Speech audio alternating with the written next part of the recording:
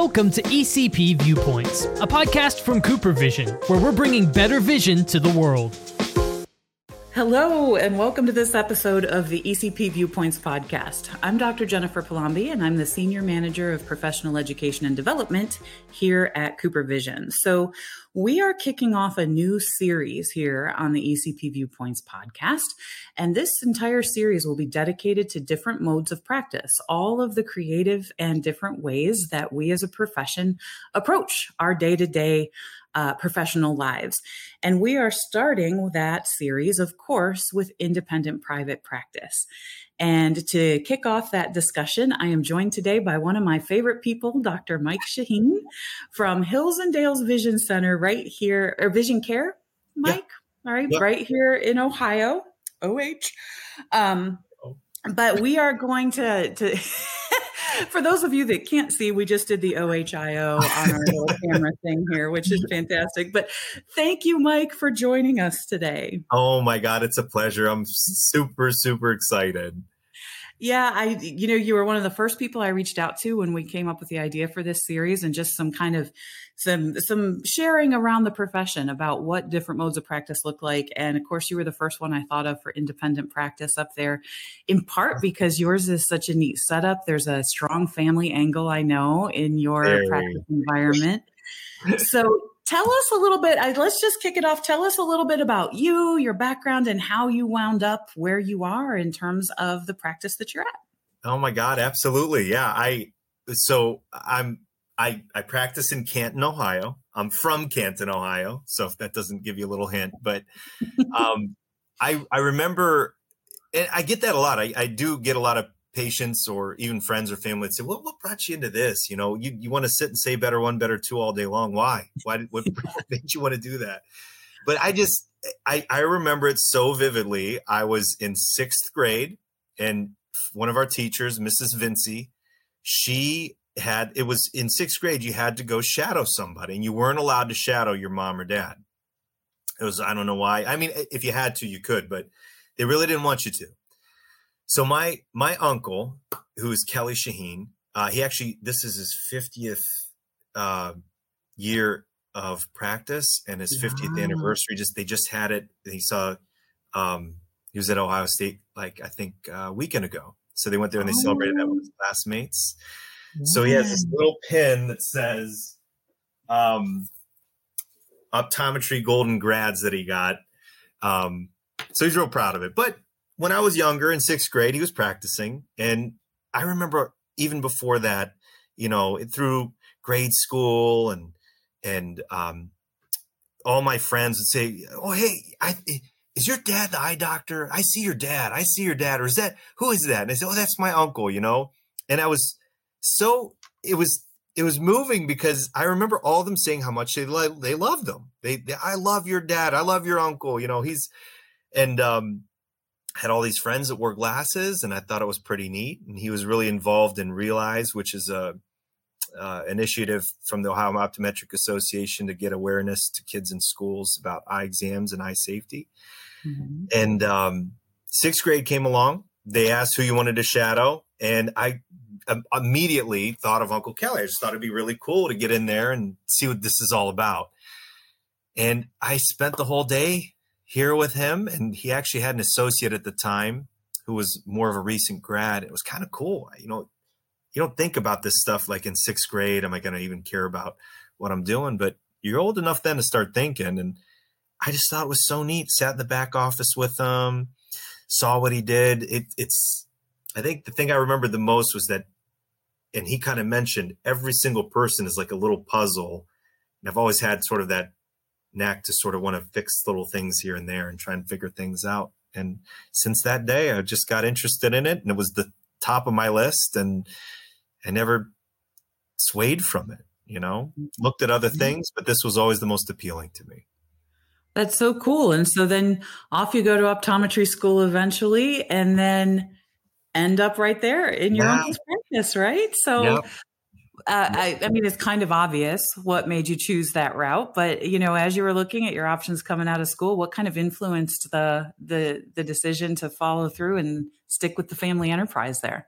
It's funny. There was not really any pressure. In fact, there was sort of recommendations from my uncle and my aunt, his wife, Rania Shaheen, had really talked to me a lot about it in between. They said, we encourage you, you should look around other places. Our last year's externship, and I had some offers through externship, different practices. I even brought it up with them. But then I weighed some pros and cons. I'm married to Ashley, and we have 2 kids now. But in 2009, we had our daughter, Denise, in August. We graduated in June, July-ish. And, we had a baby. Family had already started. So this wasn't like, oh, can we jump around kind of thing. And we got a house in Canton. My wife's a teacher, and she was teaching online at the time. And she and I both kind of discussed it a little bit. And we thought, you know what, the best move really is keeping or setting our roots here in town. And her family's here and my family's here. And I think that was important to both of us. It's funny, when we were in school, everybody, where are you going? Where are you going to go after you're done with school? And people were going to Arizona and this and that. And they'd ask me, and I think, I'm going to like the Canton, Akron area back home. What do you go back there for? And I was like, just don't worry about it. It's a family thing. It's great because especially with our daughter and then our son a few years later, is nothing better than having both families around and extended families too. So it's fantastic. That's great. So then I imagine your aunt and uncle were pretty happy when you called and said, hey, yes, come back home, got some space for me there. Yeah, God, it's so funny because even beforehand, the practice itself, he started in the 70s working for Dr. Bertrand DeVito downtown Canton on Walnut Street, and then he moved out in the 90s and they bought a bank and they converted it to an office. So this is an old bank, and his office was actually the old vault, and that's where I sat, and I just thought that was cool too, Right. Great.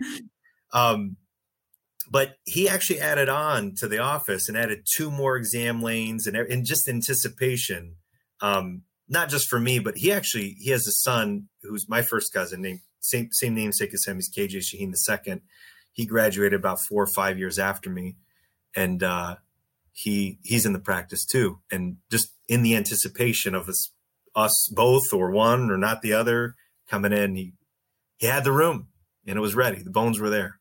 So that's fantastic. And one of the things that we were actually chatting this even before we started recording here is what a family enterprise this practice continues to be. So your cousin was there today, yes, an optician and kind of stepping into your aunt's role. So it keeps expanding, doesn't it? Yep. And it's funny. So before I even came here, my dad used to work for the health department, and he retired and he had worked here.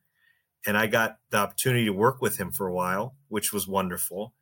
And then KJ, Uncle Kelly's son, graduated and started working here. Then he has a sister, so another first cousin of mine, Uncle Kelly's other child. She got her MBA and her optician's license. And so she's kind of running the business aspect of it like her mom was, who was an MBA as well. Mm-hmm. So it's his whole family, then me, and my dad was here too. So, but it's just kind of neat.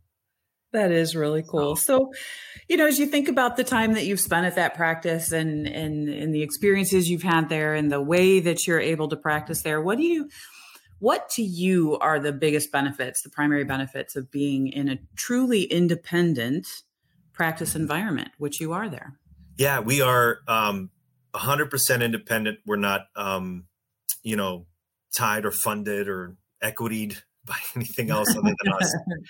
So we have, I think if you think of one word, and honestly, it sounds cliche, but freedom. Like we really have ultimate freedom. You could practice whatever way you want. You can specialize in sports vision. You could do general optometry. You could be a peds specialist. You could be a geriatric specialist. Focus on glaucoma mainly. You can add whatever equipment you want if the means are there. It's just neat because there's always little aspects of the profession that you can open up to and sort of start, whether it's dry eye treatment, more advanced dry eye treatment, therapies, OCT scans. You can get as medical as you want, as non-medical as you want. I just think the choices were the beauty of private practice for us. And freedom is the perfect word for what you just described. So yeah, the freedom to just kind of approach your day-to-day in your business and your entire career, really, the way that appeals. From your point of view, are there any drawbacks really to the private practice environment? If somebody's trying to weigh their options, is there anything they need to be aware of that, if this isn't for you, then maybe this isn't for you, kind of deal? I really don't. I don't know that it's a super negative, but one thing that we sort of like, and I think optometry schools are better at this now, is the business aspect of it. It's really a small business if you think about it. So having some training or some background in that, like I did my undergrad in the business college at Ohio State, Fisher College of Business. So undergrad, I had some good business courses, and in optometry school, they implemented, at least at Ohio State, they had some business practice courses as well, which helped. But I think that is sort of a heavy part of the business that you don't really, you're worried about getting them refracted right, checking out for diseases. You are an optometrist through and through when you're ready to go, and you're confident in that. And then you really do have the duality of needing that business acumen side of it. I was fortunate. It was sort of a turnkey thing for me to come into. But it doesn't mean you have to learn that stuff as well along the way. So, yeah, it's funny. You made me think of when I was in a private practice environment when I first graduated too.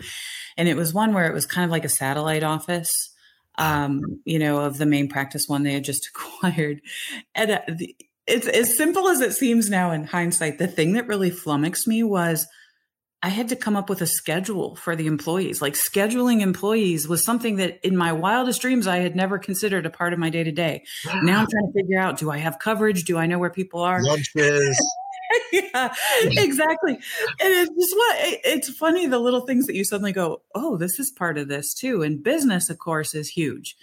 And you're right. I think they probably do. Well, I'm certain that they do a better job, of kind of introducing business concepts now than maybe they did once upon a time in optometry school. But I agree. I mean, you graduate all ready with all this great have about posterior seg and this and that. And all of a sudden you're coming up with, schedules, and people are mad because they need a day off and you didn't give it. And I know, heaven forbid they call off. Oh, yeah, exactly. And I think the people management part was the part that I was just like, even when I considered business, I didn't think about that day-to-day management role. You rely on each other. Yeah. So there's a learning curve. So I guess if there's anything that our listeners want to take home from this, if you're looking at private practice and thinking about it as an option, take a business class or two. You won't regret it. You will not. Sure. And it can only help. And of course, now we also have so much more online stuff, right? That you can consult and be like, okay, what are other people doing? And yes, communities. It's so true. It's at our fingertips. It truly is. So it helps. Then again, people management is probably a whole other thing in your practice with so much family all working together. I bet that has its own unique set of challenges. We do. We get that a lot. We get that question a lot, actually. Between the doctors, between us, we rarely see each other throughout the day. We might be in the same room for 5 minutes total throughout the day sometimes. And it's funny because I guess one other thing, and not maybe just in private practice, but in our office at least, anytime we have like get-togethers together, like for Christmas, we'll have a Christmas meeting, or Cinco de Mayo, we always close early and go out. But fun. You really do become a work family. You're with the people at work almost longer than you are with your own family sometimes. I mean, you're at work from 8 to 6:30 sometimes. I mean, that's the day. It's done. So you're around them a lot, and you get to know them a lot. So if relationships at work are sort of like antagonistic instead of mutualistic, you'll have some headbutting naturally, but that's just life, So, but you make it work. You realize you're together a lot, and people's here and people there. You do have people that you got to manage, like you had mentioned. That it is a little different when it's family, because it's not like you could just leave that at work and then go home. Yeah. But it's, knock on wood, it's been successful so far. That's fantastic. Yeah, no, you all have a thriving practice up there. I think a case study in doing independent practice well, which I think is just awesome. We had a good start. Well, if you were going to give some advice to somebody that's really kind of still weighing their options, or, maybe they're in one practice environment going, should I have gone the other route? Should I be looking? What would be your advice for somebody that's really thinking, okay, I'm looking at my options. What's the thing that I should be considering in terms of moving towards private practice? Like, if you wanted to talk me into joining a private practice today, what advice would you give me? Honestly, other than freedom, which, and I mean, that's a pretty good one. It's a pretty compelling argument right there. Not like our country was founded on that or anything, but in general, you do get to, there's no pressure. There's no pressure externally from a corporation or other than your own. Obviously, this is your own corporation. You need it to succeed, but you don't have to meet a quota or a number. You are setting these goals. You are setting these tallies that you want at your convenience and at your leisure. So if you want to extend and branch out into a certain mode of practice and make that hit a certain success point, you can. If you want to, cut back a little bit, because let's say lifestyle wise, I guess another big point would be you could do what you want depending on your individual lifestyle as well. If you're more of a homebody, you want to be home more, you can cut back hours, and you can look into bringing in an associate. We had an associate for the past 2.5 years too, who had moved back to Colorado Springs, where he's originally from. But it's nice because you have that freedom to be able to do that. You don't have to go to a board of directors and ask for an okay to buy this equipment or to bring on this associate. You can call the shots. You can paint your canvas as you want. So it's kind of a work in progress, and it's a reflection of you. So it's a lot of, I think it's rewarding in the fact that you can sort of put the pieces of your own puzzle together and make it your way. Yeah. And there's that kind of element of personal pride in it too, right? Like, yeah, yes, I did that. I made that, I look at my uncle, and he in the 70s didn't think, oh yeah, I'm going to be on Hills and Dales Road, and my uncle, my cousin or my nephew and my son's going to be in with me. And, right. It's kind of neat to see that you can leave a piece of your hard work to somebody. And then also, like in town, Canton's not that huge of a city, but it's not that small either. You get to be involved. Like right now, our kids had, my wife does everything with the PTO. I think she works more for the school, not at her job, than she does for actually her job. She PTO and this and that. So she's always involved with the kids' schools. And then, like, you can donate to the walkathon, or you can, donate glasses to we have there's a hospital here named Altman Hospital, and they have an angel auction, a charity event each year. We give glasses to that, or, different charitable events you can give a frame to, you can donate eye exams to, you can do it. You don't have to ask for permission. You can just be involved in the community in a ground level. And that I was mentioning before, that Realize program that we have, we go to schools throughout each month, and we'll present to children, including my own kids, which was one of the highlights of my career, because my kids were so excited to do it with me. And they'll say, oh, where's your dad work? And this, and we say, here, there's a little piece of paper we give them with our name. And it just brings awareness to the place that you live, and you're contributing to that community. So. And, that just that kind of comes full circle with your original story. I bet your kids are now getting, I saw your dad. And yes, it is. Dad, we can't go anywhere without them knowing you, or this. And you check her eyes too, don't you? I love it. That's so fantastic. And yeah, that's one of the things I often hear, and I think probably hear more of from private practitioners than in any other setting, hospital-based, you name it.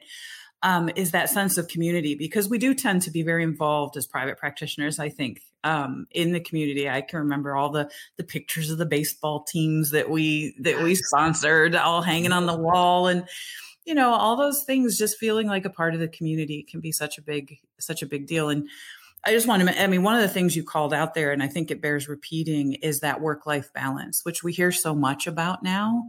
And just like you said, you can decide if it's, do I need more? Do I need less? Do I need more time to myself? Do I want to get help so that I can spend more time at home?